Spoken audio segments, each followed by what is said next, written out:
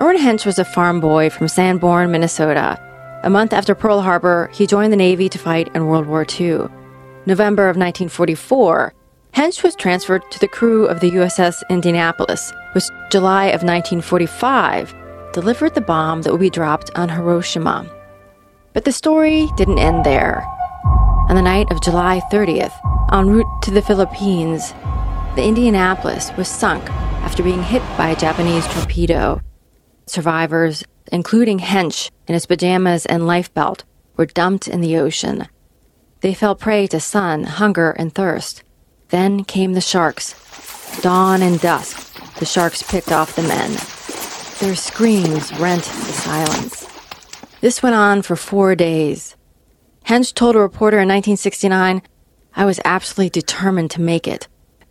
Finally, a plane spotted the Indianapolis crewmen August 2nd and radioed for assistance.